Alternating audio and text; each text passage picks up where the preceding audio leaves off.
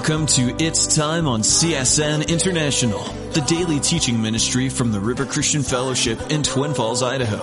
On today's episode, we'll be listening to Senior Pastor Mike Kessler as he teaches in the book of Mark. Each of the four Gospels has a different approach and different audience targeted by the Holy Spirit. The book of Mark is a fast-paced, action-packed tome focused on Christ's role as a servant. By studying the examples of Christ in the book of Mark, we can learn a great deal about what our life as Christians should look like and the heart of Christ. With our study on Mark, here's Pastor Mike. And if you have your Bibles, I'd like to invite you to turn with me in them to the book of Mark chapter 10. And this Mark chapter 10 begins a series of paradoxes. And it's kind of interesting. Now, a paradox isn't two doctors walking down the street. A paradox is something that seems like it doesn't make sense, but it does. The first one we find here, the two shall become one flesh. Then the next one that we find adults becoming children. Then the next one we'll find the rich becoming poor. And the last one the last will become first. And so as we look at this morning, let's let the Lord bless it to our hearts. Father, we come to you in Jesus' name. We ask you that you would just bless these words to our heart. God, that you would cause us to understand better and more fully what love is, what you have for us in Jesus' name. Amen. Chapter 10, verse 1. Then he arose from there and came to the region of Galilee by the other side of the Jordan. And the people gathered to him again, as was a custom, and he taught them again. So Jesus' heart was to always teach the people truths concerning the kingdom of God. In other words, there are things in God's word that will help you live your life better for the kingdom of heaven, that will be better for you, better for your family, better for your home. All these things are part of what God has for us. So he goes on and he says, the Pharisees then came and asked him, is it lawful for a man to divorce his wife, testing him? Now, again, as Jesus would teach the people, the Pharisees, of course, were always convicted by what Jesus said. Though the Pharisees had the Bible, you might say they had the Old Testament scriptures, still their hearts were not touched by love. And because their hearts were not touched by love, they were always trying to entrap Jesus in something that he was saying, something that he would do. And this is why, again, they were always trying to find something wrong with his message, because then they could dismiss him as well. Well, here it tells us, they ask him, is it lawful for a man to divorce his wife, testing him? And Jesus answered and said to them, what did Moses command you? Now here he refers them back to Deuteronomy chapter 24. What did Moses say about this particular issue? And they said, Moses permitted a man to write a certificate of divorce and dismiss her. Now this we find mentioned in several different places in Deuteronomy, around chapter 20, 22, all around that area. We find a lot that Moses had to say concerning divorce and remarriage. Now this is probably something, friends, that in one way or another has affected probably every person in this room, either directly or indirectly. Perhaps you were a child of a broken home or whatever. And so I don't think there's any mystery of the damage that is done in a divorce, whether it is to you personally or whether your spouse left you or you left your spouse. I think there's a lot of things that can be understood here. And I think this is what Jesus is saying. The Pharisees tempting Jesus to find out if he would go along with what Moses had to say, or was he going to say something else? And so Jesus answered and said to them, because of the hardness of your heart, he wrote you this command, or this precept, you might say. So it was because of hardness of heart that God allowed, or you might say Moses allowed people to get a divorce. Now, we understand that it takes two to make a marriage, it only takes one to make a divorce. And understanding that also, we live in a world today that is actually filled with quite a bit of divorce. And I believe, friends, it comes from a long line and a breakdown of issues within interpersonal relationships and within the home. I think we've all seen that. You talk to sometimes children from homes where mom and dad are married. They've always had a relationship with each other. They think they're going to go out and marry somebody just like their mom, or they're going to go out and marry somebody like their dad that was responsible, that loved them, that took care of them, that wouldn't abuse them or some other thing. But we find that a lot of times when children come from broken homes, for instance, and if you've come from a broken home, you know that this is the case, that you have a perception of what a relationship is. And because the fragmented American home, as an example, is left up to definition by Hollywood and television and Bart Simpson and everybody else that's out there, all of a sudden we have a very skewed view of what a normal family is today. Now, a lot of times we look back and what we would say concerning marriage and divorce, and certainly Jesus has these words for us here to protect your hearts so that you would not find yourself having your heart ripped apart. You know, this morning is communion. And one of the things I believe that we need in God's grace and in His love is healing. And we all know that the cup is for the forgiveness of sins. Jesus shed His blood for us, and the cup represents that. But a lot of people don't know what the bread is for. And Peter tells us, by His stripes we are healed. And Jesus' broken body is so we could all be healed. And friends, sometimes we always picture somebody with maybe cancer or maybe some kind of a disease that needs a healing. Friends, I am convinced that we all need a healing from God. We might need healings in our memories. We might need healings in our emotions. We might need healings concerning past relationships. But friends, God's healing is for us here today.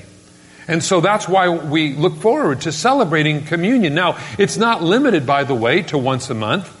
And if a church perhaps has it every Sunday, that's not wrong. As long as it never becomes a ritual that becomes meaningless. But Paul tells us, he says in Corinthians 11, he says, "For this reason, many are sick and dead among you because they fail to realize the purpose of what communion is. That they drank of it and had it in an unworthy fashion, not that the people were unworthy." Friends, we would always be unworthy to have communion. But what he's saying there, when you unworthily don't recognize what communion is about, you're not going to be healed. And I want to be healed. I want my memories. I want my feelings. I want my emotions to be touched by God. And so when we have communion, friends, not only does it show you the great value that you are to God, that somebody died for you, but that His body was broken for you so you could be healed. And friends, we all have memories. We all, we all have past and heartache in our life. And so to remember that God knows those things, even when He chose you and called you into His kingdom, God knew those things. Now, He references the Pharisees back to what did Moses say. And they said, well, Moses said a person could get a divorce because of a writing. And Jesus said, well, this was because of the hardness of people's hearts. I think a lot of the problems, again, emanate from even being raised and things like that. Now you say, well, Mike, I was raised in a terrible home. Does that mean I'm doomed? No, not at all. But what it does mean is you're going to have to dig into God's Word and you're going to have to hold on with both hands. Because, honey, you are programmed wrong. Here's the reason why. When mom and dad left, that put mom as the head of the household. Mom had to make the same decisions that dad would have been making. So now this child no longer has a reference point in her life to look at what a loving father is like because dad left. Or maybe she never even knew her dad because her dad just lit out on her. So she really doesn't know what she's looking for. So in order for her to find what a loving, good husband would be, she has to look then to Hollywood or some influence in her life. If you don't have Christ in your life, you don't have a church body in your life, she has to look somewhere to find out what makes a good man. Well, if you follow The Real Orange County or some other goofy show that tells you what a good guy is because of the way they look and their nice square jaw, listen, you're going to get ripped off in your relationship. We look around today and we see so many fragmented relationships. And friends, people go into a relationship, they go into a marriage, unfortunately, with the idea that this person is going to be like my mom or like my dad, or maybe in some cases, I'm so thankful they're not like my mom or not like my dad. And they go into this. Now, the courtship thing is kind of interesting because, friends, courtship is not, let's deceive each other to the max until we get married and then the real us will come out. Somebody said one time, when you get married, there's 6 people living in your home. Even though there's only 2, there's 6. Now, this is not counting kids. There's the person you really are. There's the person that he really is. There's the person that you think you are. There's the person that he thinks he is. And then there's the person who you really are and the person she really is. So we have all these different personalities that are there. And the problem is, friends, when we are in the dating thing, and if you've been through the dating thing, you realize that it isn't a time of complete deception. It's a time of complete revelation is what it should be. In other words, here's all the cards that are on the table, all the good as well as the bad, the past, the bones in the closet, everything is there. And then you make your decision whether you want to marry this person or not. The problem is oftentimes many things are hidden from that person that's a potential spouse. And sometimes, unfortunately, it's deliberate because they knew if they really told you the truth about them, you would not marry them. And so we become, dating can become a charade where, again, we put our best foot forward, but soon as we become married, then the guard goes down and who we really are is then revealed. Friends, this is the Bible talks about this. This is one of the things that Moses spoke of back in Deuteronomy. Again, about going into a relationship with deceit or fraud is involved. And so that's an important thing. And there are people that I know that have gotten married that had fraud genuinely in their relationship, that they did not, they were not disclosed certain things about the person. One that I found about one time, I was visiting with a couple, and he had kids in other states and never even told the girl that he was dating or married. Now, I think that's pretty bad. I think, once again, if you're single, you need to be as transparent as you can be. And if that person who you're marrying still wants to marry you, then praise God. And if they don't, they wouldn't want to marry you anyway. And you'd be best to get that on the table so that gets down the line. Unfortunately, in the society, see, we live in a world that has its value system in completely the wrong places. You don't have to watch television for more than 15 minutes. Somebody one time talked about, well, I got into porn on the computer. Well, you can watch the nightly news and get into that. You can't hardly buy a tube of toothpaste anymore without somebody taking their clothes off. Do you think that doesn't affect the way we all view one another in life? It does. Friends, I believe this is why the Bible says that before Jesus Christ comes, there's going to be such a breakdown in the moral fabric of the world that this is what we see in magnitude proportions. Now, we of course oftentimes focus upon the earthquakes and the hurricanes and the tsunamis. But something that's far more devastating than any of those things emotionally and physically to people is what we're seeing in the breakdown of family unit and the family home. Not only just in America, but it's around the world. This is a problem. And again, because a society, when it forgets its purpose of being, will rapidly unwind. And this is what I believe we're seeing. And so you scratch your head and you go, well, I didn't know the person was like this. You look at some of these people sometimes and you hear on the news that this person had a $5,000 a month or $10,000 a month cocaine or heroin habit, and you go, wow, I don't understand that. It's because we have a society that is forgotten God. And so people's affections then go from what is God and onto other things, and the direct result of that is misplaced emotion. In other words, they love their things more than they love their children. They love their things more than they love their wife or their husband. And we see this. And so again, if you come across this in your life, or you start seeing these things, if you see misplaced emotion, friends, or misplaced love, I believe this is a good indication where God is saying, hey, listen, I love you so much, I don't want you to get ripped off in this world. Because, friends, it is real. And all it takes, again, in a society that has forgotten God, is a little push. And the devil doesn't have to push sometimes very hard on any of us, does he? So, he says, because of the hardness of your heart, he allowed you this command or this precept.